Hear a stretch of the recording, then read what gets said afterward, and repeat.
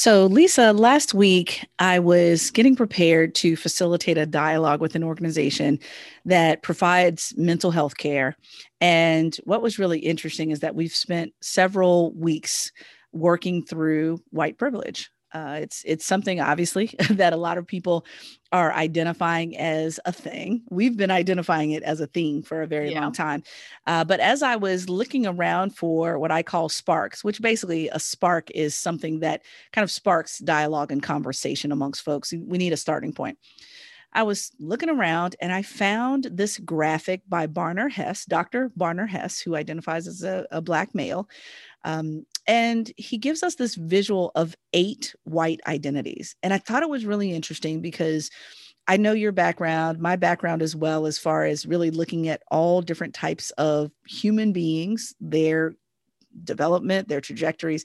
And I have only seen a couple of white identity theories, but this isn't a theory. This seems to be several different identity groups that he's trying to flesh out.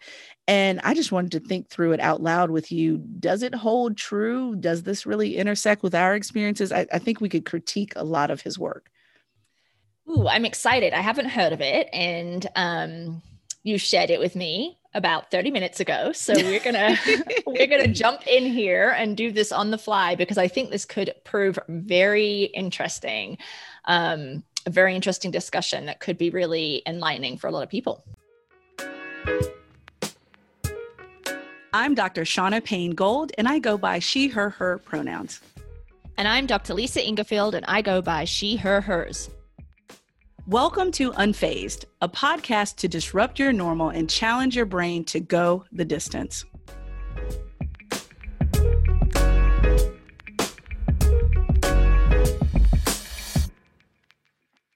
So, Lisa, I looked around. I did a little bit of homework. I'll probably dig around a bit more for our listeners. But Barner Hess seems to be a PhD who was educated over in the UK, now is in Chicago. So I'd love to learn more about him and possibly connect with him. But he came up with the 8 white identities. And I thought it was so fascinating. I think what was most interesting to me was that it had some things in it that I probably would tweak. However, I loved that it finally came from a person of color critiquing white folks rather than white folks providing an empirical critique of people of color. And so that was my starting point that made it attractive to me right there in that moment, that it's a lens, especially of a man of color. So I thought that was really a fascinating place to start. Yeah, it is a different way of approaching it, right? Because most of the white identity theories that I am aware of, when I say most, there aren't really that many, like you said, are derived from white people. And that's not wrong or bad, right? But certainly I think white people view themselves through a certain lens.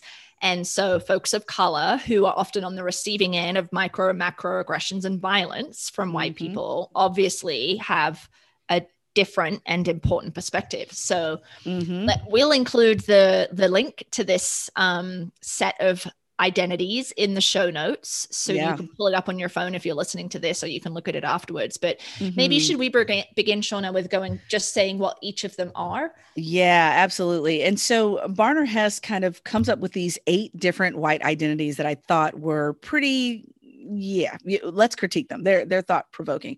The first one is white supremacist, which it kind of seems as you would imagine it. They are clearly marked white society that preserves, names, and values white superiority. They name it. This seems to be the most egregious of white identities and maybe the most harmful, but we can parse that out. Then the second is white voyeurism. So this type of white person wouldn't necessarily challenge a white supremacist, but they also desire non-whiteness because it's interesting to them. It's pleasurable to them. It seeks to control the consumption and the appropriation of non-whiteness and non-white folk. And so they are fascinated with the culture outside of themselves. So this would kind of be like the white person consuming Black culture without really dealing with the day-to-day of Blackness. So voyeur, it is what it sounds like. White privilege, we've heard this before, which is the part I kind of want to think through with you, Lisa. So I need half of your brain to connect with half of mine. White privilege is the group that may critique white supremacy, but they still have a deep investment in lots of questions of fairness and equality under normalizing whiteness. So they have this goal of diversity, but getting to it is still going to be a little tough, right? Then the fourth one is white benefit. So let's underline the word benefit there. They're sympathetic to a set of issues, but only privately. So they won't speak or act in solidarity publicly because benefiting through whiteness in public is important to them. So that's kind of like, when I, as a Black woman, kind of sticks my neck out during that committee meeting or even during that tri-club meeting, and the white person who agrees with me doesn't say anything in the meeting, but they slip me a text message or send me an email after the fact, right? The white confessional, they have some exposure to whiteness taking place and they kind of see the privilege, but it's a way of being accountable to people of color after the fact, not in the moment. So they're seeking validation from people of color. And so I kind of imagine that that very general, I guess, Catholic approach of let me walk into this confessional that nobody knows about but me and this one or two white people of color as I talk about my whiteness. Then it's white critical. So taking on board critiques of whiteness and investing in exposing and marking the white regime. So they're really focusing on not being complicit with, I would say, white supremacy. Their whiteness is speaking back to whiteness. So they're critiquing themselves and their group, their in-group. The white traitor, this is really flagrant language, which is why I like this one. White traitor, they're the type of person that actively refuses to be complicit in the work. They're naming it constantly, what's going on. And their intention is to kind of flip upside down white authority and tell the truth at whatever cost to themselves. And so they're ready. It's kind of going back to Cass, they're ready to dismantle institutions. And then finally, the eighth identity, they want to change institutions. They're called white abolitionists, appropriate probably.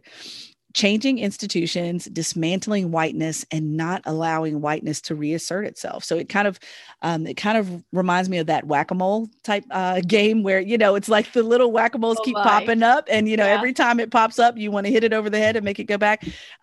So they're all about dismantling and changing institutions. So this is where Barner Hess is coming from. I've talked enough, Lisa, at this point, but what do you think about those 8 different identities that Dr. Hess has come up with here?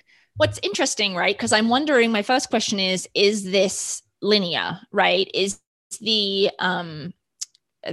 perspective that someone moves from 1 to 8, or perhaps they're never at 1, which is white supremacist, right? Perhaps they're at 3 or 4, and then they move through to 8, which is the white abolitionist. I would argue that it's not that simple, right? That there's probably movement back and forwards between these layers or phases. And then the third one, white privilege, is an interesting linguistic choice, because as you and I talk about white privilege, we talk about it in the sense of this is something that white people have by virtue of their whiteness, right? It elevates white people above others because the system is built to benefit white people. So it feels more expansive and umbrella-like than an identity. Yeah. Well, and I wonder, it's kind of like that equity quote, is that it's an end result, but it's also a process and way of being. So, an end result of, yes, you have white privilege. Obviously, it's unearned privilege, so you have it, but also it's a way of being in the world. So how you manage things around you. And so I don't know, if I had a conversation with Dr. Hess, I would ask that question first. I feel like the other 7 link on to white privilege, meaning that you almost can't have the other 7 unless you start with the root, and the root might be white privilege. So yeah, I would have that cross cutting. So I know that every smarty pants critiques the visual of things. And so, if I had to kind of, I don't know, I might create this as like a family tree of whiteness, and the root is white privilege. And then you kind of branch out from there in different areas. Some of them are low hanging fruit because they're easier to kind of parlay into, and some are more difficult. Like, I think it's very difficult to be a white abolitionist. Oh, right? Yeah. Because it's countercultural. So I kind of, maybe it's because my oldest son Trey has been working on our family tree lately, but I'm Yeah. envisioning this family tree thing going on here in my brain, Lisa. Yeah, and the thing that sticks out to me with the white privilege category or identity is that deep investment in questions of fairness and equality. And I think that really resonates with the endurance sport community, right? And indeed education, right? We've already talked about affirmative action on this podcast. So I feel like it taps into that. But fairness and equality, the idea that we're really striving for equality and everyone being treated the same, but treating people the same doesn't address the fact that folks are not starting from the same place. Right. So I, you know, like when I used to think about feminism and women, when I was much younger, you know, I'd always frame it as like women's equality with men, right? I did not have a critique or understanding of the continuum of gender at that point in my life. But I wasn't taking into account the fact that women have been historically marginalized and oppressed, you know, forever. Right. So even, you know, if a man and a woman both get like cheese sandwiches, right? Which is like an equal thing. Right. The woman is still set back from the guy to begin with. So, you know, I wonder whether that's really the heart of that particular identity is around, yeah, we have white supremacy, but we just want things to be fair. So maybe it ties in with colorblindness even. Oh, yeah. Well, right. Tying in with colorblindness and also tying in with, you know, this kind of goes back to a few podcasts ago when we were talking about President Obama's book and recalling touring, I believe it was Auschwitz, where, you know, there was a great acknowledgement by Germany of the starting point, what happened originally, the apology that needs to happen, and what needs to happen next. Whereas this model skips a lot of that history that you're bringing up and just tries to get to the now. And it's hard to acknowledge the difficulty and how problematic the now is if you don't understand the history of something. Right. You know, you have to, and I'm not saying stay in the history, but you have to hold it and carry it with you in order to understand exactly where you are at the moment. Yeah. And I think, you know, when you say, I think many white people, myself included, probably put themselves further along on this scale than they actually are. And I would think a lot of people are actually at that 3 and 4. So 3 being white privilege, 4 being white benefit. Because the white voyeurism, you know, I'm thinking Rachel Dolezal and all of those individuals who had kind of masqueraded as people of color because it was somehow exotic or pleasurable or attractive in some way, right? This kind of like fetishization of Blackness, in particular. And so, you know, I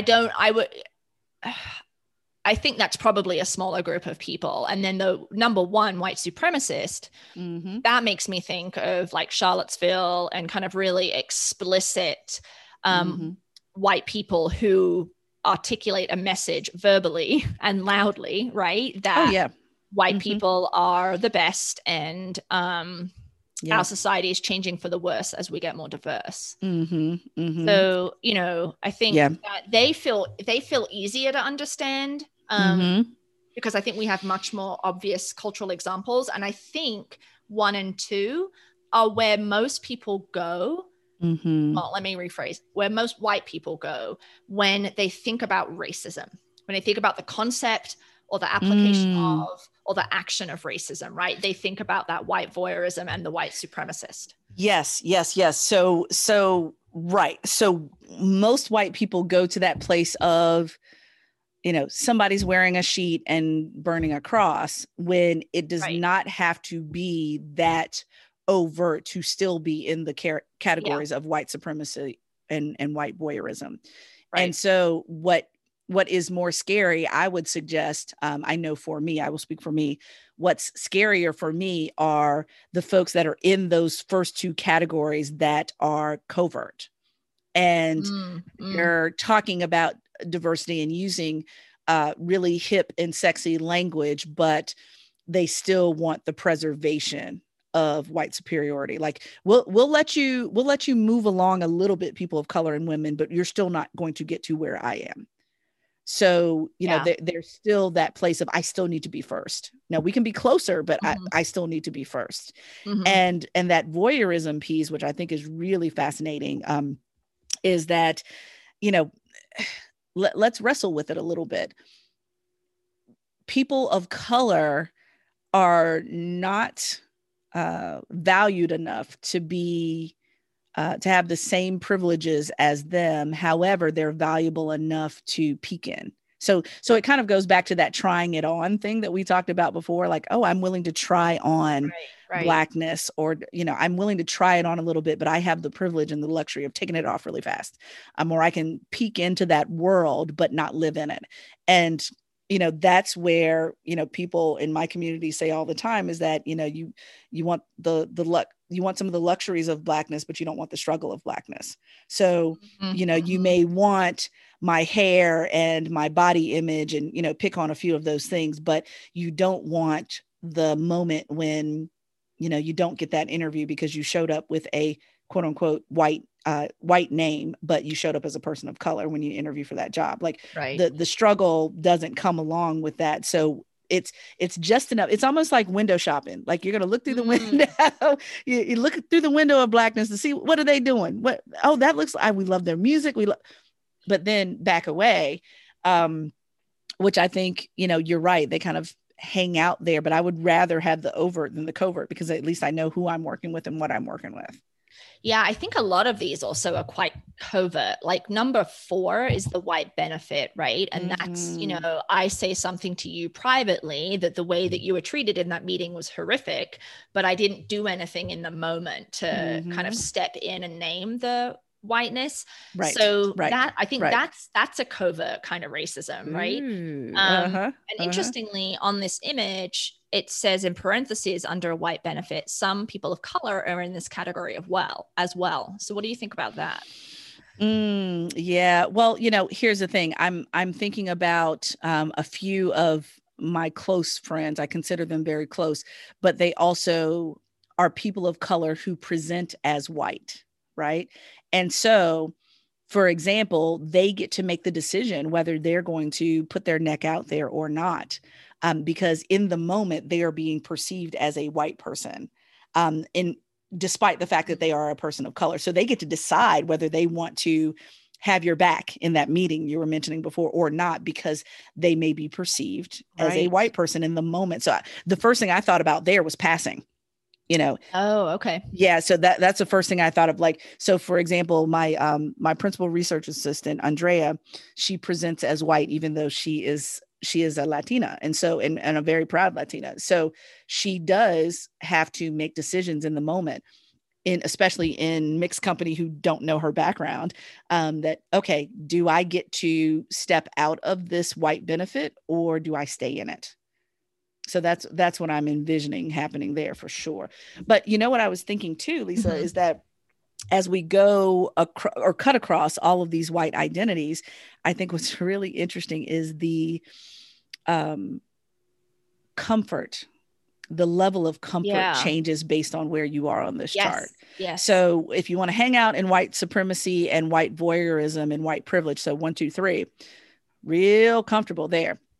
It gets a little more hot and heated once you get down to white critical, white traitor, white abolitionist, because then you become, as my buddy Brian and I say all the time, you become co-conspirators with people of color now, which therefore then puts you at risk, your safety, whether, emotionally, psychologically, all of that.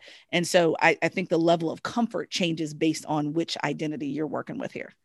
Oh, I think that's a great way to articulate it. And yeah, because it is. Because as I read through this, I go 4, 5, 6, 7, 8. I even have a feeling as I'm trying to like evaluate where I might be on this. I'm like, it does start to get kind of a little bit more uncomfortable as I read down to abolitionist, right? Like in terms of really grasping what that means. I mean, I don't think I'm there, but maybe I'm an aspiring critical person, right? But the comfort piece. And I want to your point about comfort and what you just articulated with white benefit. And folks of color who are passing and have to make a decision in the moment about whether they're going to benefit from whiteness or not, in terms of that code switching that's happening. I think white people are making that same calculation, but I think the consequences are different, right? Oh, yeah. Yeah, they're making decisions in the moment, but yes, the consequences are different. Yes, they may step up and there may be discomfort or lessening of safety, but that lessening of safety may not be as critical as for a person of color. So if you and I both step up and say the same thing in a meeting, I still may have more to lose than you do, even though we're saying the same thing. Exactly. Okay. Yeah. Okay. Gotcha. Yeah. So, so this is where, I'm wondering, as we still kind of maneuver through endurance sport, and I'm primarily thinking about people of power in endurance sports. So whether you're a coach, whether you're a business owner that lends itself to endurance sport, at what point do you continue to move out of your comfort zone? So, and I'm talking about things that from as egregious as, let's go from least uncomfortable to most uncomfortable. Least uncomfortable might be when you log on to XYZ, wheel manufacturer, there's a banner that says Black Lives Matter or something like that on their website, right? Least uncomfortable. Get the web designer to do it. It's done.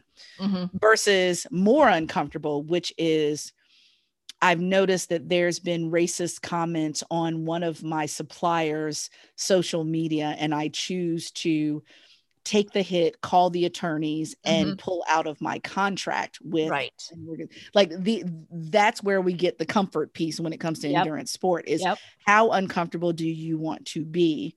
How uncomfortable are you willing to be? I don't even want to say want. How uncomfortable are you willing to be to have your sentiments of anti-racism, anti-sexism, anti all the isms? How uncomfortable are you willing to be in order to have moral ground? And I think that's a question that, it's moment to moment or I agree. Business deal to business deal, I guess, Yeah, like it's always fluctuating, isn't it? So that's why, thinking about our question around whether this is linear, and that I think it's not, and I don't know whether that was the intention, probably not, but this, depending on the circumstance that you're in, the risk, the perceived or actual risk, that is going to affect how you engage with, all of these white identities. So probably every white person has some portion of all 8 of these white identities in them, right? And to a greater or lesser degree, depending on their willingness to sit in discomfort, and their perhaps level of power in an organization. I think that is probably something to think about. And that might not be a very nice feeling for white people to think about having some of those, the 1 and the 2 and the 3. Oh yeah, for sure. Absolutely. So, like I even wonder where, for example, white benefit may be going back to, a previous 1 or 2 podcasts ago where, the cycling team may agree that no, you should not partake in virtual blackface of any sort. However, we don't want to lose our premier cyclist, so we're just going to hang out on the fringe of this conversation. Right.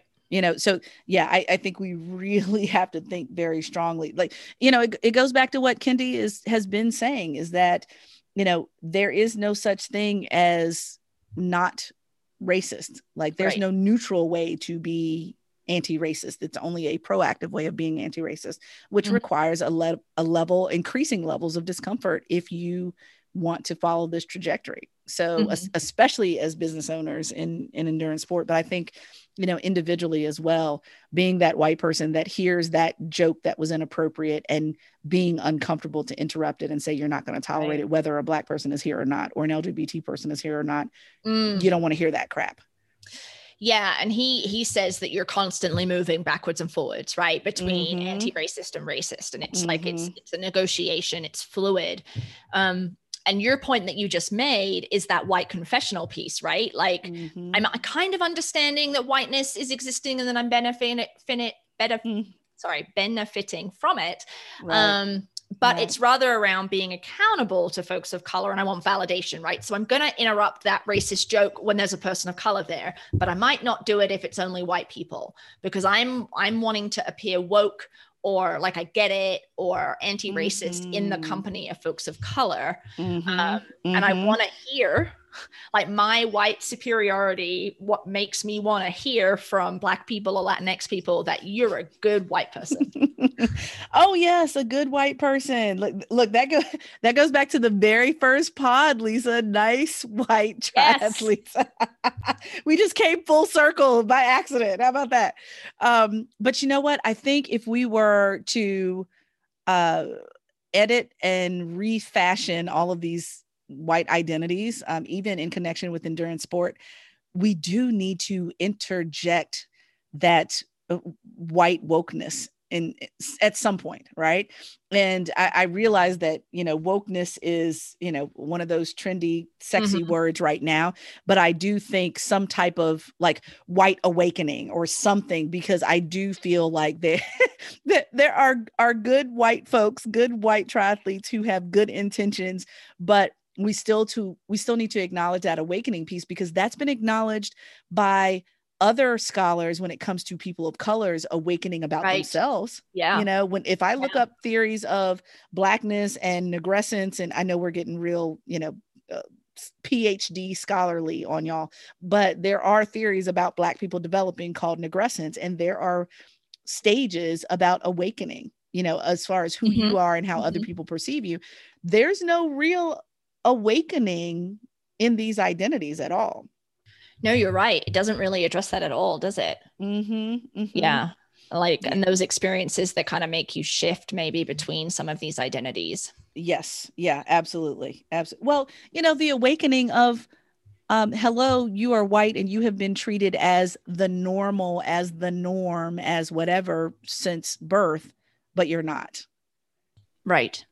And that decentering or not being in the spotlight that it requires. I think all of that is something that could be added to the critique of this, even though I really like this framework. It's a phenomenal start. But I do think that we could tweak a little bit on this. I think we could too. And it's interesting. Like, I don't really remember a lot of the white identity development, but I do know that there's at least some layer that involves kind of anger, right? Like a recognition that you have been centralized and that you don't want to be centralized anymore. So you're mad about it and you start to see things. And I actually feel like I'm cycling back through that a little bit, because I've I don't know what's happened, but my antenna is just particularly high right now around television shows. Oh yeah. All these new television shows coming out. And I'm just thinking to myself, like, it's full of white people. Like, oh yeah, just white all the time, right? And it's like, I've had that realization before. Yeah, it's not a new feeling, but there's something particularly like salient right now about it. So I don't know what happened that has made me think about that. And obviously, you probably have thought about that since you were a child, and so that's been a really interesting process. And so I don't know where that would necessarily fit on here, but I just it's a cycle. It's a tree, like you said. It's just not that simple to categorize. But where's that point of awakening, right? Yeah. And there's what's that point of awakening, and also realizing there's not just one quote unquote type of white person, that white people fall in different places, or they are experiencing life in different ways, and it requires critique, because how do you continue to develop fully as a person if you don't do some self-examination of where you are at the moment? Right. You can't. And so, I think that's important. But, the piece that I thought about more recently, and Lisa, I think I shared this with you, is that you're right. Even when it comes to TV at the moment, I was freaked out when the calendar flipped over to March 1st, because I'm thinking, oh my God, all of this diversity when it came to Black History Month, for example, in TV, Netflix, et cetera. What if they take all this stuff down come March 1st? Because I'm used to seeing myself somewhat, but not as much as in February. And even with, women in movies, and film, are they going to take some of those favorites down, come April 1st? You can think about it with all the different celebratory months, but, I think, taking white folks out of the center of the conversation, and putting everyone in the center, it gets us somewhere. But I jokingly thought about, Lisa, I don't know if you ever read the books or watched the movie itself, but this was kind of like that throwback to 50 Shades of Grey. It's like, 50 shades of whiteness here. Like pick one, whichever one you fit, pick one, right? Mm-hmm. Yeah, definitely. So we'll include this image so you can see the 8 white identities. Like I said at the beginning in the show notes, we would be curious to hear from you. And I guess we would challenge you to be really real and raw about thinking about where you are, because I do think white people, because of white supremacy, overinflate where they are, myself included. And so, and how does that relate to your engagement in endurance sport? Right. Yeah, absolutely. Well, and then, let's continue the conversation. Now we have our Facebook private group to talk about these topics. So please join us on the Unfazed Facebook group. And we'll continue the conversation about the 8 white identities. I would love to hear, like Lisa said, where you land. And also too, if there are people in your world, if you are a person of color and you clearly see how you would match white people into particular categories, then tell us about that as well, because maybe you see it. You don't have to call anybody out, but maybe you see it. And we'd love to hear more about how you're getting more adept to determine what type of person are you dealing with, working with, connecting with, or not, and how we all navigate this world together here. So I think building the plane as we flew here, Lisa, was pretty good, considering we just took a look at this visual. Yes, I know. And I just want to add quickly that we're not intending to shame people here, right? I think that this is an important part of self-development, to Shauna's point around self-reflection and exploration. Like, you got to have these conversations head on, white people, right? So it's not, this conversation is not intended to create shame. It's intended to create awareness. Absolutely. The Unfazed podcast and all things Feisty Triathlon are grateful to be supported by Inside Tracker. Inside Tracker cuts through the noise of diet and wellness trends by analyzing your blood, DNA, and lifestyle to provide you a personalized, science-backed, trackable action plan on how to live, age, and perform better. Inside Tracker is a simpler, cheaper, and more convenient option than traditional blood tests, and their test includes biomarkers that are key to performance that you don't get from the traditional option. What we love about them? They don't just give you data, they provide you with nutrition and lifestyle tips to take action. Inside Tracker is offering 25% off their entire store to the Feisty Triathlon community. To claim your offer, go to insidetracker.com/feistytriathlon.